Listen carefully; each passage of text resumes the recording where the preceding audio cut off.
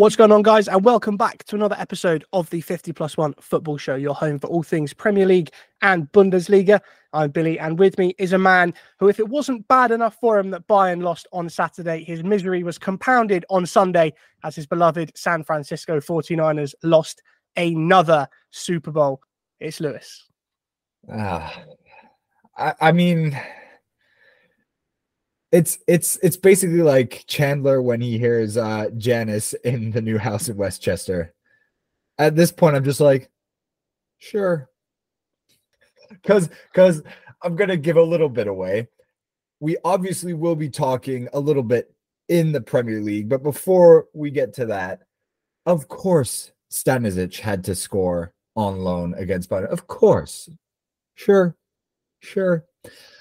But like I said, we do have a couple of Premier League topics to be going through, and one of them is the West Ham v Arsenal game, and that is mainly due to the fact that at halftime, fans were already exiting London Stadium, and we'll also have a little discussion. Have you guys ever left a stadium or a match early? Then we will move over to the game in London, which was notably Crystal Palace v Chelsea, but it was made notable because one former player celebrated not once, but twice against his former side. Then we'll move over to the Bundesliga, where basically the whole weekend was just overshadowed by the big, almost title-deciding match, Bayern v Leverkusen. And then we'll also finish up with a little bit of juicy transfer news, but it's not a player transfer. It's a managerial change at Mainz. All that and more right after this. Now, you said it in the intro. We're going to have a look at West Ham Arsenal. West Ham hit for 6 by Arsenal. A little bit of a mixture of awful defending from set pieces from West Ham, particularly the Gabriel goal from the free kick. They all just stood still like statues. Yeah, a little There's bit. also some good play from Arsenal as well, so credit where it's due. Obviously, Declan Rice scores against his former side and doesn't celebrate, which ties in very nicely to a later topic that we'll get to. But the big thing, well, a couple of big things, it puts them level on points and level on goal difference with Manchester City. That's big. I'm just saying the level on points, not so much, because obviously City have that game in hand, but the level on goal difference, especially when you have a goal machine like Haaland up top, yes, I know he's been injured, but that's still big. But also, and what we're going to talk about more is the fans leaving the London Stadium around halftime, before halftime, in their tens of thousands, heading back to Stratford Tube Station. I mean, if you're 4-0 down at halftime to a London rival, it's a London derby. Let's not forget that. Yeah, but it's one of the smaller ones. It's not. I mean, I know it's not West Ham Millwall or something like that, but it's still okay. Fine, I'll give it to you. It's a London derby, but still, I mean, it's not like it's Arsenal v Spurs, is it? No, but famously, West Ham don't like anybody else. Well, so yeah, obviously. So to leave the stadium at halftime, something has to have been drastic. And obviously you're 4-0 down and you've had there's been no positive at all to take from that first half at all. Not really, bro. Not really. Would you pack it in and go for a Nando's in Westfields in Stratford? Or would you, almost out of stubbornness or like pig-headedness as well, say, no, I've paid for this ticket. I'm here to watch my team and I'll watch them play regardless of the result. Because obviously there are conflicting things. So there's people who say you should never leave a football game early. You never know what's going to happen. 4-0 down at halftime, I think it's pretty safe to say you're not making a comeback. Although the last time Arsenal were 4-0 up away from home in the Premier League, they drew that game 4-4. It was that game at St James's Park against Newcastle where Czech Tiote scored that volley from like 30 yards or something like that. So it has happened and it does happen. By the way, Revier Derby, Dortmund up 4-0. Schalke come back to make it 4-4. Just saying. So these things do happen. It's not the strangest thing in football. but you can understand why. And the question I wanted to ask you, Lewis, have you ever left a football game early? And if so, under what circumstances? Like, what was the score? What was the performance like? I mean, this might just be a little bit of a flex, but the only reason I've ever left a football match early was because I was working and had to leave the press box early to go down to the pitch. So Okay, it's probably not a fair question to ask an industry I was about worker. to say, you're asking. I could fire right back at you, but let's, for sake of argument, I've definitely got one. well, for sake of argument, Billy, in a non-work related capacity, have you ever left the game early that you bought and paid a ticket for? I wanted to flex my Wembley press box experience, but okay, that's fine. Oh no, I'm completely. Oh, it's fine. no. It's fine. No worries. I have. I actually have. It was scandal. Yes, it was. It was a Saints game. Yeah, okay, you know. Right. Okay. Yeah. Caveat. A little, footnote. I'm not a fan of Southampton. Exactly. But I go and I watch them with mates and that. Fair enough. Yeah. But it was so bad. I think they were like 3-0 down or something at halftime, just getting battered. This was like 4 or 5 years ago. And it was like, it wasn't half time. It was like 70 minutes. It's like, yeah, okay, I need to get the train back. And I don't particularly fancy waiting and walking with 30,000 disgruntled Southampton fans. So let's just go for the benefit of everyone. Ugh. Fair enough. I mean, I'm going to, not the unflexed version of my answer to your question is no, I've never actually left a game early. And that's, for me, it's just one of the things that I say, there's so many people who would love to be in your position, who would kill to be in your position, having a ticket, watching any football match live for that matter. And, don't get me wrong, it's not that I've only ever been to Bayern matches. Like I've been to Chelsea football games more often than once, seen England v US in Wembley Stadium. It's not like I've never been to a game that wasn't my club. But for me, it was always a thing of, I would, as a fan, I would love to just drink in the atmosphere, no matter what kind of game it was, no matter how, well, let's say shitty the atmosphere it is, because let's be real, friendly games on international breaks are not, home to the craziest of fan noises. But it's, for me, it's still, you're live at a game. For one, you've paid the money for it, but it's not about the money. It's just about the fact that I'm always just love going to live sports events. And like I said, so many people would kill to be in your position. I can never bring myself to leave any earlier than I have to. I do get that. It's a little bit different at St. Mary's. They couldn't fill that stadium for toffee at the time. At the time, they're doing well now under Russell Martin at the time. But to play devil's advocate, why don't we just name you this on the podcast? Because that's what you are here for.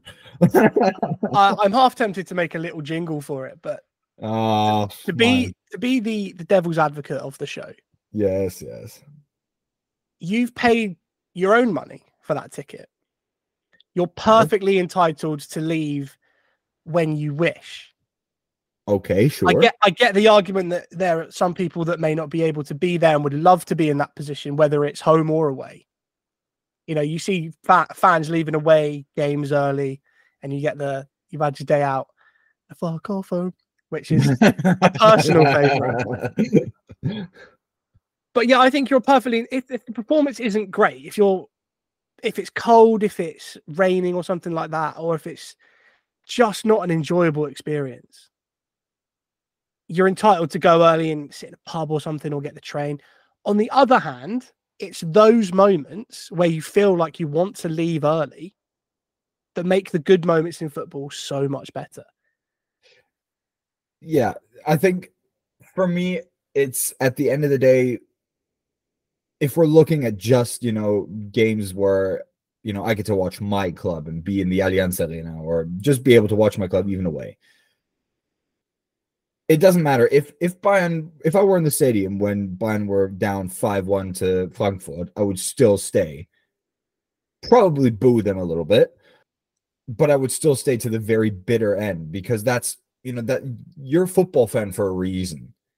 So for me, it's just one of those things where I would say, you're a fan, and if you really want to call yourself a diehard fan, you stick with your club in the worst of times so that you can be there and really savor the moments when you're there for the best of times. And for me, that's just one of those things.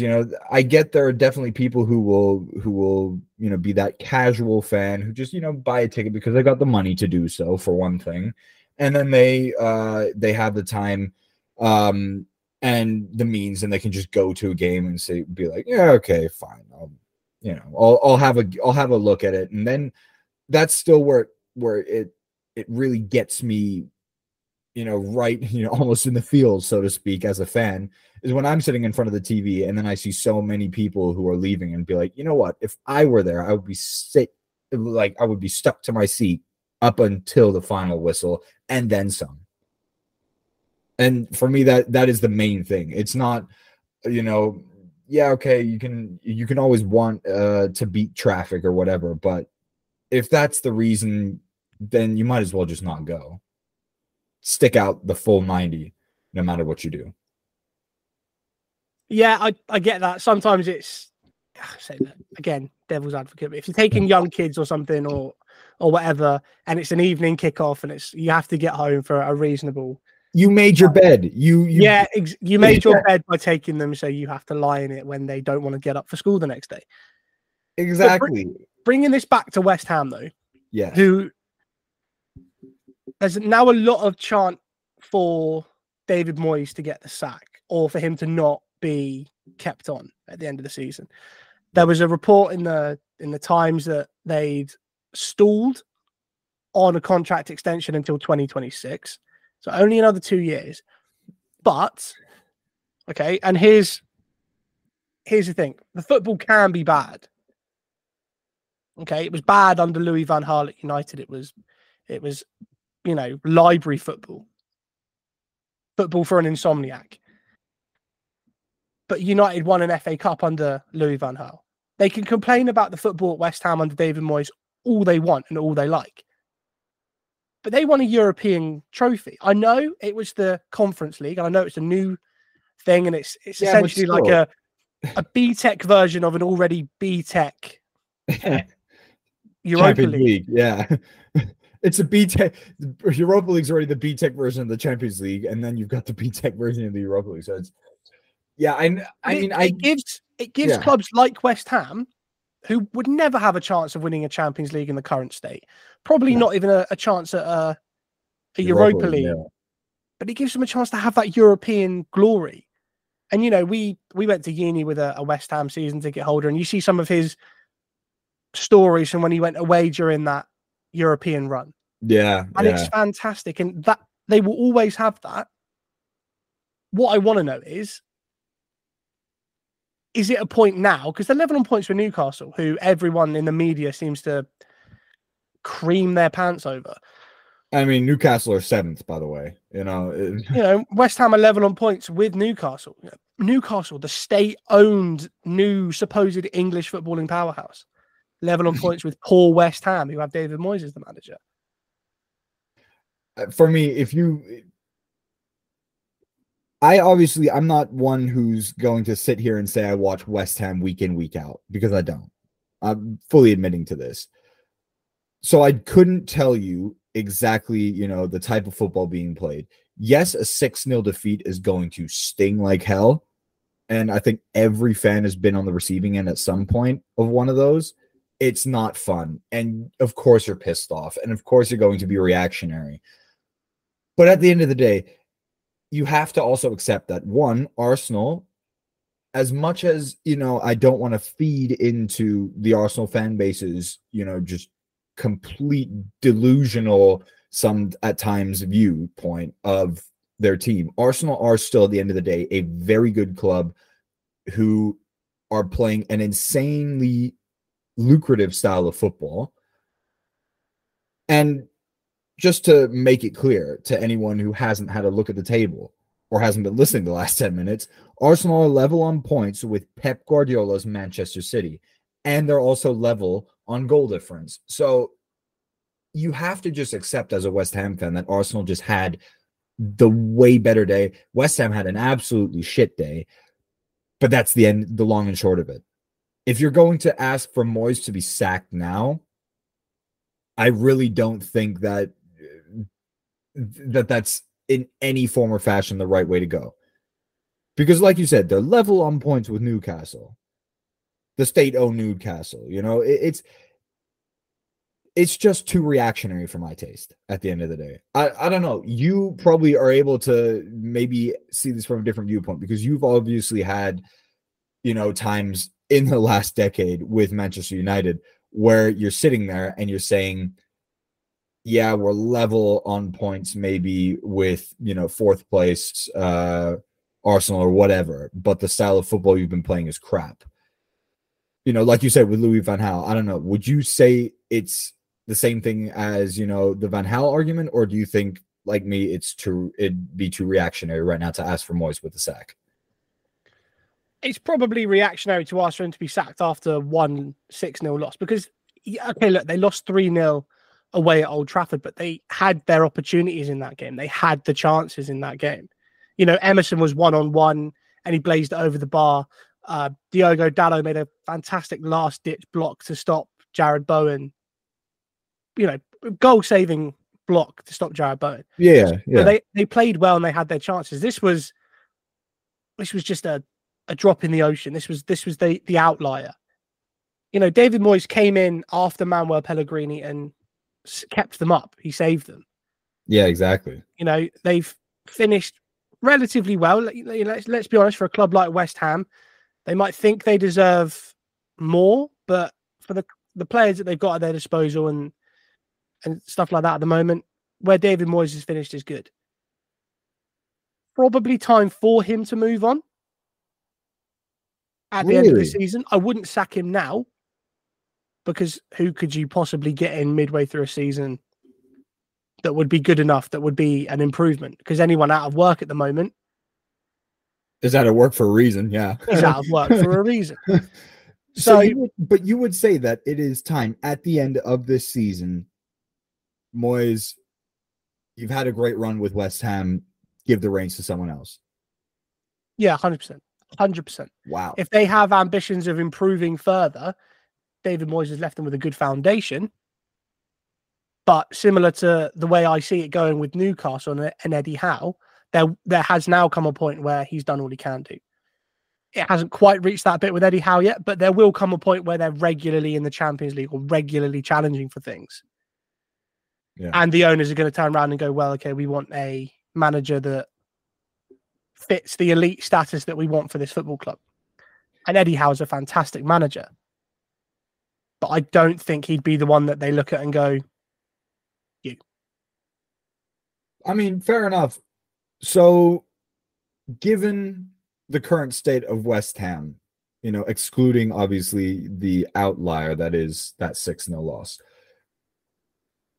any suggestions for who to replace David Moyes? Should he go? And follow-up question, contract extension, do you think is going to come his way? And if it does, should Moyes reject it and say, you guys should find a new manager? Or do you think Moyes will only leave if he's forced to?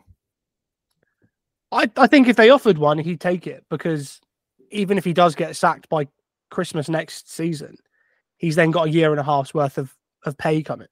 So he'd be an idiot not to take it. But okay, I see what you mean. I see what you mean. This is excluding, the money hungry side of human nature. Think about the footballing side. Do you think Moyes has, I mean, I don't want to say enough love of the game, but it's almost to, have that football purist view that managers should know when it's their time to go? I think he'll probably walk away at the end of this season. Yeah. And if you wanted a name to be thrown about for who could possibly take over, I think obviously you've got Steve Cooper that's available. Yeah. The only worry is with how badly it ended at Forest. Russell Martin, of course, is another example that's done fantastically well with Southampton, but would they let him go? Say they get promoted through the playoffs or through automatic promotion, there's no way they're going to let him go. No. I think a genuine contender, probably, even if they don't get promoted, could be Kieran McKenna from Ipswich. But I don't know if that's even possible. Obviously, West Ham's new minority owner probably has some ideas of himself further afield, foreign leagues and things like that. The Sporting Lisbon manager. Yeah. He's always been linked with a job in the top 5 leagues of Europe. So it's one to keep an eye on come the end of the season. But we'll move on from West Ham. But do let us know on Twitter and on Instagram if you've ever left a football match early, even at halftime, and let us know the circumstances as to why. But now let's talk about celebrating against former teams, because last night at Selhurst Park, it finished Crystal Palace 1. Fantastic goal from Jefferson Lerma, his first for Crystal Palace. Chelsea 3. Conor Gallagher scored twice for Chelsea last night. Of course, he was on loan at Palace in the 2021-22 season, celebrated both goals, contrary to another Chelsea player, Levi Colwill, who scored against Brighton earlier in the season. Started to celebrate and then immediately did the hands up. No, I've just remembered who it was against. Question for you then, because it ties in with Josip Stanisic as well. Say you played against a former side and scored the winning goal. Regardless of the situation in that, are you celebrating, yes or no?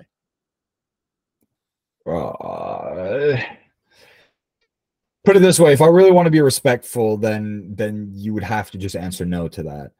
I think it's obviously it's going to be harder to make it, black and white, as in make it yes or no, are you celebrating? Because I think there are definitely some cases where it's like, yeah, okay, it was a loan spell, didn't really have the best time of it, or didn't have especially fond memories.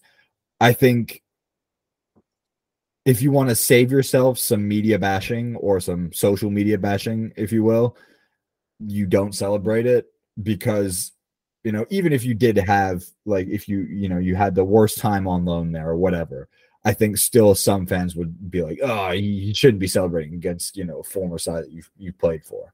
So I think if you want to be diplomatic about it, you don't celebrate. In relation to Conor Gallagher, celebrating, not celebrating, at the end of the day, he was on loan there. It's not like he was a youth product of Crystal Palace where he spent his entire youth career at that club and then made the move to Chelsea and then celebrated. He was there on loan for like a year. Big deal. I'm sorry, Crystal Palace fans. That's just my personal opinion. Don't get too worked up about it. Levi Colwill, sure, maybe he had fond memories of Brighton. Maybe that's why he didn't do it. Maybe he had built up a relationship with the fans. You don't know. But I think, to delve in too deep about the celebrating, unless it's really a club that you've formerly played for, like full on, I think that's a little bit much. Okay. A couple of examples then. Cole Palmer scored a penalty against Man City to make it 4-4. Of course, a youth prospect from Man City. Exactly. Point number one. Did the celebration. Oh, yeah, okay, fair enough. I forgot. did the ice cold celebration. Well, obviously he didn't think that he was given the proper chance at City then, did he? Ooh. Romelu Lukaku. Oh, but he's been everywhere. If he doesn't, he might as well then stop celebrating if he goes down that road, because he's been to every single imaginary, top Serie A side. But his spell at Everton made him into the top striker. He signs for Manchester United, scores against Everton at Old Trafford, runs around. They sort of like, whoa, he took a free kick. They sort of like weighed him. Ball gets recycled back in and he scores. He runs away, tapping the badge, which I think is just an extra dagger into the heart of an Everton fan. But the thing is, there's very little loyalty in football these days. You're never going to have a Francesco Totti who spends his entire career at Roma. You're never going to get a Jamie Carragher who spends his entire career at Liverpool, and Ryan Giggs or Gary Neville that spend their entire careers at Manchester United. You know, there's very little loyalty in football these days. And I think it's almost like a short-sighted thing from fans to expect that, oh, yeah, but they used to play for this club. Of course, they have the same love for it that I do. Yeah. I think that pretty much hits the nail right on the head, because if you expect, just because you love the club that much, you expect the player to have loved the club, the same amount, you're just going to be disappointed. Unless you have like a Thomas Müller, like it's not going to happen. So I think, that pretty much sums it up. Don't expect the same love that you have for the club from said player. Exactly. That pretty much sums it up. So I think that's a good place to leave the Premier League. Oh, no, I have to.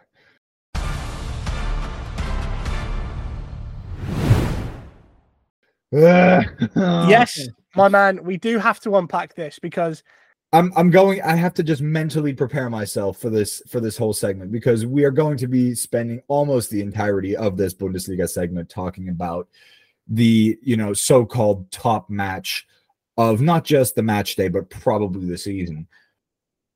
I'm just going to ask you, Billy, how much money would you have bet on Leverkusen 1 winning, 2 winning 3-0? Because I wouldn't have seen it as a preposterous bet to bet on Leverkusen to win, but 3-0 and in the fashion which they did. Would you have thought that possible before this match day? I wouldn't have put my house on them winning, maybe a bedroom or two. Definitely wouldn't have put money on them winning 3-0. I thought there surely would have been a reply. I think that pretty much sums it up. There was zero reply coming from Bayern. When you saw the team put out before the game, did you have like a red flag going off when you saw the Bayern lineup? Or were you like, okay, let's see what happens? Well, it was an interesting one. We'll put it that way. It was an interesting one, in my opinion, to leave out one particular player for Bayern. That was to leave Matthijs de Ligt on the bench for the entire 90-minute match over Eric Dyer. Thomas Tuchel opted for Eric Dyer. I'm sorry. I've hit rant mode. It's It's okay. Okay, calm down. Calm down. Breathe. De Ligt, 70 million you've put down for him. He was your best center back last season, and for the life of me, remember we've been through this, right? Multiple times we asked ourselves, how is it that Upamecano and Kim Min-jae are getting in over De Ligt after the season that De Ligt had for Bayern last season? He was the most consistent center back. He was probably the best center back in the league last season. And this was, bear in mind, he had some struggles at the beginning when he first moved to Bayern, because he was still, finding his way around the league, around the team, and et cetera, et cetera. But, for instance, that goal line clearance in the Champions League against PSG, exactly. Just standing ovation for that. You will not be able to convince me that within the 2 or 3 weeks that a professional has a break in the summer, he drops off so much that the mistake-prone Upamecano is a better option, and the newly transferred Kim Min-jae is also a better option. You will not be able to convince me that he somehow had a drop off that bad. Inexplicable for me why he's being left out of that team. especially when just think about how Upamecano had a freaking torn hamstring 3 weeks ago. This was post-Christmas break that Upamecano tore his hamstring, and he was rushed back. Kim Min-jae's been at the Asian Cup for the better part of the last month, and even had to sit out the semifinal, didn't play because of some injury as well. And now he's being rushed back. So please, make it make sense, Billy. Why is De Ligt getting dropped when he was also not just solid, but very good over the last month? Obviously, there are things we don't see and we don't know, but Definitely. I'm sticking with my opinion here that I gave when Tuchel was appointed as Bayern manager. Yeah. It was a wrong decision, and it was a short-sighted decision from your board, from the Bayern board, to get rid of Julian Nagelsmann. And there's a fantastic picture of him in the stands watching, laughing when Bayern are 3-0 down. Another player selection I take slight umbrage with, in the biggest game of their domestic season, he opts for Alexander Pavlovic over Joshua Kimmich. Yeah. That midfield pairing of Goretzka and Kimmich is tried and tested, and it works. I understand his almost fetish-like obsession with wanting a new number 6. Pavlovic isn't that. Goretzka certainly isn't. Joshua Kimmich is a defensive midfielder by trade. Not in dual size. If you want somebody else to play in defensive midfield, whack Eric Dyer in there and play Matthijs de Ligt in the middle of that back three. Or, here's an idea, don't alter your tactics for one game in a season. Stick to what you've done because it works. You don't have to mirror the tactics of Xabi Alonso's Bayer Leverkusen side, because they work on that formation and they work on those tactics week in, week out, and have done since he took over. Not the week leading to a game, which is, I'd wager, probably quite difficult to completely change an attacking and defensive system. You're preaching to the choir, Billy. It's because it's the exact same thing. We have multiple instances where tactics or changing the tactics that have worked for you, given Bayern haven't been playing the best season, but they have had a back four that has worked for them for the better part of a whole season. Why are you changing the tactic? Look at Pep Guardiola changing his tactics ahead of the Champions League final against Chelsea. Look at Carlo Ancelotti changing the tactics ahead of the group stage match that Bayern got battered in 2017 against PSG, and that ultimately led to his sacking. Look at Pep Guardiola changing the tactics ahead of the Champions League semifinal clash with Real Madrid, where Bayern went down 4-0 at home in their biggest European defeat ever in front of their own fans because he changed the tactics. Julian Nagelsmann even changed the tactics ahead of the Leverkusen game almost exactly a year ago, and that led to his sacking. What needs to get through managers' heads in this day and age that ahead of the biggest game of the season, you do not go with something new. You go with what the team is known and what the team has done for the better part of a season. If you look at the way the team played, they were completely unsure of themselves. They had no confidence because obviously you've been playing with this tactic for maybe 4 or 5 days. Leverkusen, as you've said, have been doing it for a whole season, and they've been doing it pretty freaking well. Don't get me wrong, Leverkusen were by far the better team. They played amazing football. I don't know when the last time was that I've seen a team play football that beautifully, and it wasn't Bayern in the Bundesliga. Big praise indeed. Now, Xabi Alonso got everything right about that match. And Leverkusen look unified on and off the pitch. This is where, and we'll get back to the game in a second, but this is where I feel, and this is why I feel, him taking the Bayern job would be horrendous for him. Because that team aren't a team anymore. which must be very hard for you to watch as a fan. Oh, yeah. But they are not the almost like die for each other team that they were when they had, obviously Neuer and Muller are still there, but when you had the likes of even Mats Hummels or Robben, Ribéry, Schweinsteiger, Lewandowski, and I'll be honest with you, Mario Mandzukic. Exactly. You had a team like that during their treble winning season 2020. 2021 if you want to, because of COVID and all that.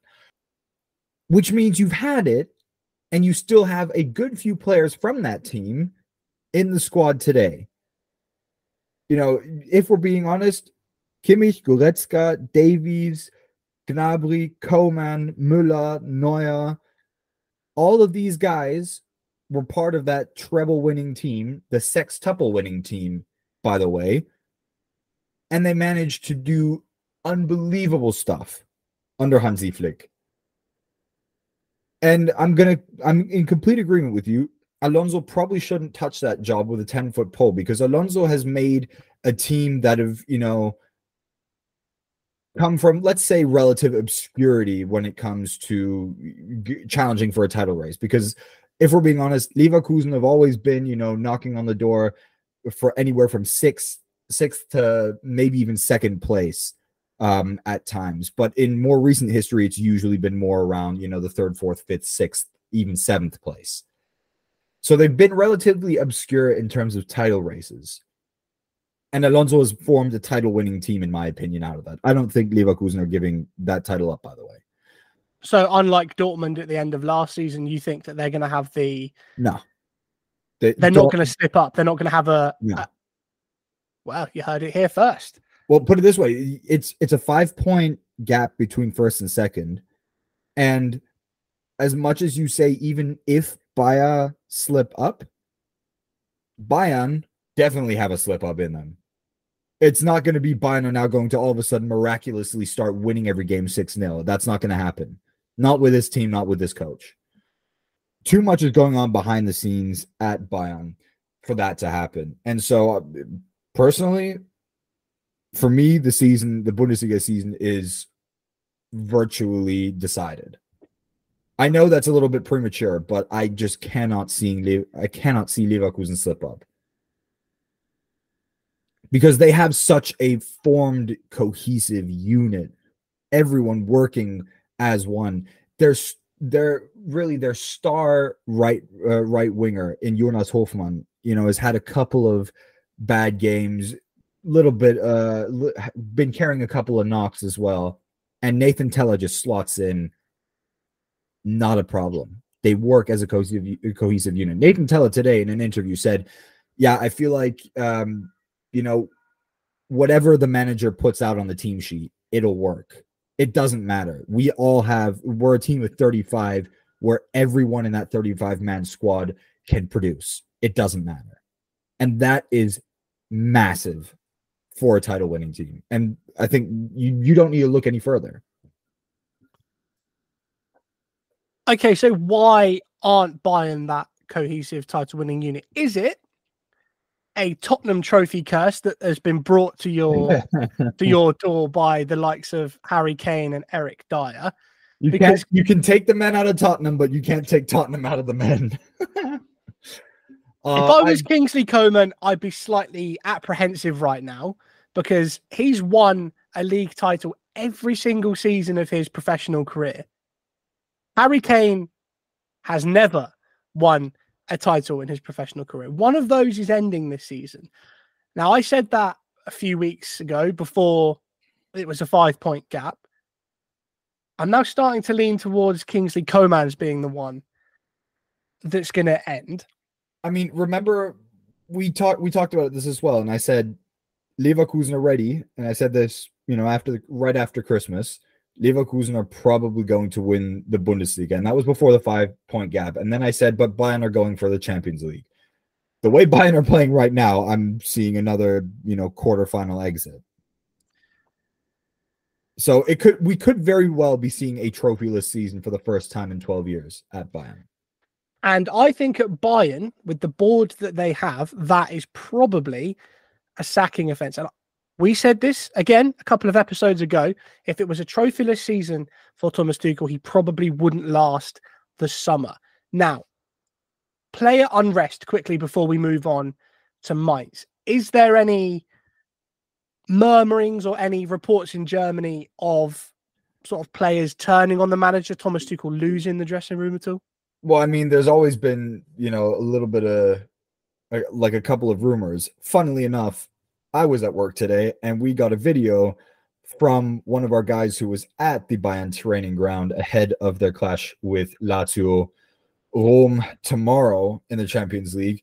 And on tape, Müller was caught joking to Joshua Kimmich, well, for that, we'd both have to be standing on the pitch. So, and Kimmich, inexplicably, as you've already pointed out, didn't play against Leverkusen, at least in the starting 11. Müller didn't either. And, Müller's already been kind of, Tuchel's almost trying to phase him out. You get the sense, at least. And for me, Bayern just, and judging by the performance against Leverkusen, they just don't have a leader on the pitch. The leaders who are supposed to be there, one, Thomas Müller, he's not getting played. If you look at the teams that are being put out and you look at, Jamal Musiala's meteoric rise, which you can almost say, he's kind of taking the center attacking mid position from Müller. They still managed to put Müller in the team multiple times, and it didn't matter if it was Hansi Flick or if it was Julian Nagelsmann, whoever. They always managed to find a place for Müller. And I think one thing that Thomas Tuchel is definitely underestimating is how much pull and how much power players, especially players who have a resume to show, and how much he's definitely underestimated how much power these players have at Bayern. It's not like any other club, because those players who have won something, they have a way bigger voice. And it's not the same principle that, for instance, Sir Alex Ferguson always preaches, even if I had the best players in England, I would sit them down and I would kick them out the club. No one's bigger than the club. It's not the same thing. And so I think, if Tuchel wants to keep his job, he's going to have to start figuring out fast how to get this team with its leaders back on track. Well, we know his habit of falling out with boards at previous clubs. So let's leave Bayern and Bayer Leverkusen for now. And let's finish this week's episode by talking about a club we don't really talk about much on this show. Let's talk about Mainz. Currently 17th in the league. They've won one game all season. They've drawn 9 and they've lost 11. Yesterday, Monday, they sacked Jan Sievert as their manager. He was brought in only in December on a permanent after being the interim manager following Bo Svensson's departure. He was quite a highly rated manager during his time at Mainz for the whole. I was about to say, and he was, he came from Mainz's reserves. So he's been with the club for a while. It's not like he's, just been brought in December from, outside sources almost. It's, he's actually been with the club. So that's, for me, it was I don't know how you felt when you saw this, but I definitely didn't see Mainz sacking a manager after they've already gone through a managerial change this season, and especially one that was that young, so to speak. Yeah, it wasn't a fantastically long tenure for Jan Sievert, but I think the current state they're in, they needed a reaction which they haven't got. Yeah, they brought in Bo Henriksen, another Bo in the dugout. Oh, at Mainz. You knew the media was just going to have a field day with Bo reloaded. Oh, yes, please. So Bo Henriksen, formerly of FC Zurich and Midtjylland, signed a contract until 2024 with FC Zurich, who at the time were the defending Swiss champions. But they found themselves bottom of the league after 10 games when he joined, with only 4 points.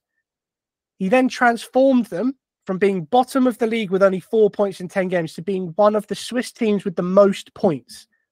And some big results include a win over Bodo Glimt, who have beaten Arsenal in the past, and also a draw against Arsenal. So he's a coach with some pedigree, some history, let's say, of taking a team from the bottom and keeping them up.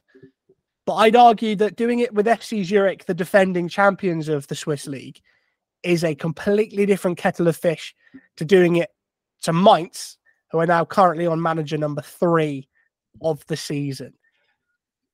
Well, I think I've got a fire question right back at you, and ask you: do you think that managers, or that it's a good idea to look at outside hires outside the top 5 leagues, just because a manager like Bo Hendrickson has performed well in, I don't want to say an inferior league, but at the end of the day, what are you going to call it? A league outside the top 5. Do you think it's wise to look outside the top 5 European leagues?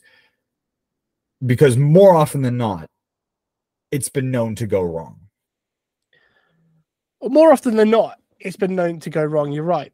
But also, I think Mainz are very much in a situation of beggars can't be choosers. They chose to sack Jan Sievert and appoint a replacement the next day. So they already had this lined up. Yeah. Over Christmas. Before they sacked Jan Sievert. They had that in place. And if you were a manager from the top 5 leagues, would you take that job at Mainz? Well, it depends on what pedigree I've got and what I've had so far. Because at the end of the day, Mainz have been in the Bundesliga for God knows how long. It's not like they're not like one of those yo-yo clubs, for instance. They've been proven to stay in the Bundesliga for quite a while. So I don't know. I think it could still be a job that some guys might go for. It's not obviously not as glamorous as something like Bayer Leverkusen or any of the top clubs for that matter, but still. Well, I'd say within the top 5 leagues, there are enough managers, or should be enough managers, who would definitely jump at the chance to manage a Bundesliga club, no matter the state they're in. This is true. This is very true. I mean, Bo Henriksen's going to be thrown in, well, pretty much at the deep end. They've got Augsburg in his first game. Then they're away at Leverkusen, at home to Borussia Mönchengladbach, and then away at the Allianz to face Bayern in his first 4 matches. So he's got some difficult fixtures to try and start. Again, we spoke about implementing a different style. This will be the 3rd different manager that these Mainz players have had. You'd expect it to be a 3rd different style. It's on those players now probably to adapt, because you can't see them sacking a 3rd manager in a season because, well, surely they can't. Well, I was about to say, I mean, if you look at the record that Jan Sievert had, he was appointed on the 22nd of December, 2023. That's like literally before.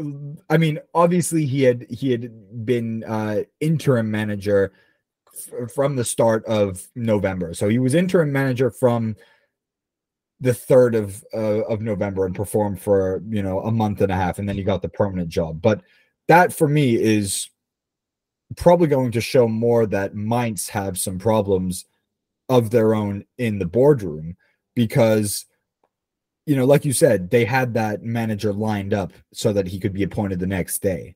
How long do you have, or would they have had to be looking? And when did they probably say, we should have someone in our back pocket just in case? Which obviously shows that they didn't have full faith in Jan Sievert. Officially, he was appointed as full manager and not just interim manager end of December, mid-December, end of December. So they couldn't have gone and say, oh, okay, we're going to appoint this guy and then we're going to have his replacement in our back pocket 2 weeks later. So for 5.5, 6 weeks. It can't be. That's crazy. I don't know. If you were a Mainz fan right now, wouldn't you be thinking the same thing? Be like, hang on. Why did you guys appoint him in the first place? Again, it may have been down to a lack of options, or he did do okay as interim manager. But I've had things in my fridge longer than he was permanent manager of Mainz. It's not a great look for Mainz at the minute, but like you said, they definitely have to change something, because sitting in 17th mid-February, probably not the easiest of positions that you could be in as a Bundesliga side. Just before we finish up, Mainz candidate for you to be dropped directly to the second Bundesliga? Yes or no? I'm going to go out on a limb. I'm going to say yes. So you're saying they'll probably be on either 17th or 18th on a permanent way down. I say permanent, but like a non-relegation zone place straight down to the second Bundesliga. I'm going to say, yeah. I'm going to say it's going to be Darmstadt and it's going to be Mainz. And you heard it here first, guys. The teams I would love to see come up. Sao Pauli, 100%. Would love to see Sao Pauli in the Bundesliga. And the romantic in me, I would like to see Hamburg back. You never know. But I think on that note, we will leave it for this week. Of course, don't forget to like, share, and subscribe to 50+1 Sports on Facebook, Twitter, and Instagram. And make sure to check out the 50+1 Football Show on Google Podcasts, Apple Podcasts, Amazon Podcasts, and Spotify. But as always, thank you very much for listening, guys. Keep calm and love the beautiful game.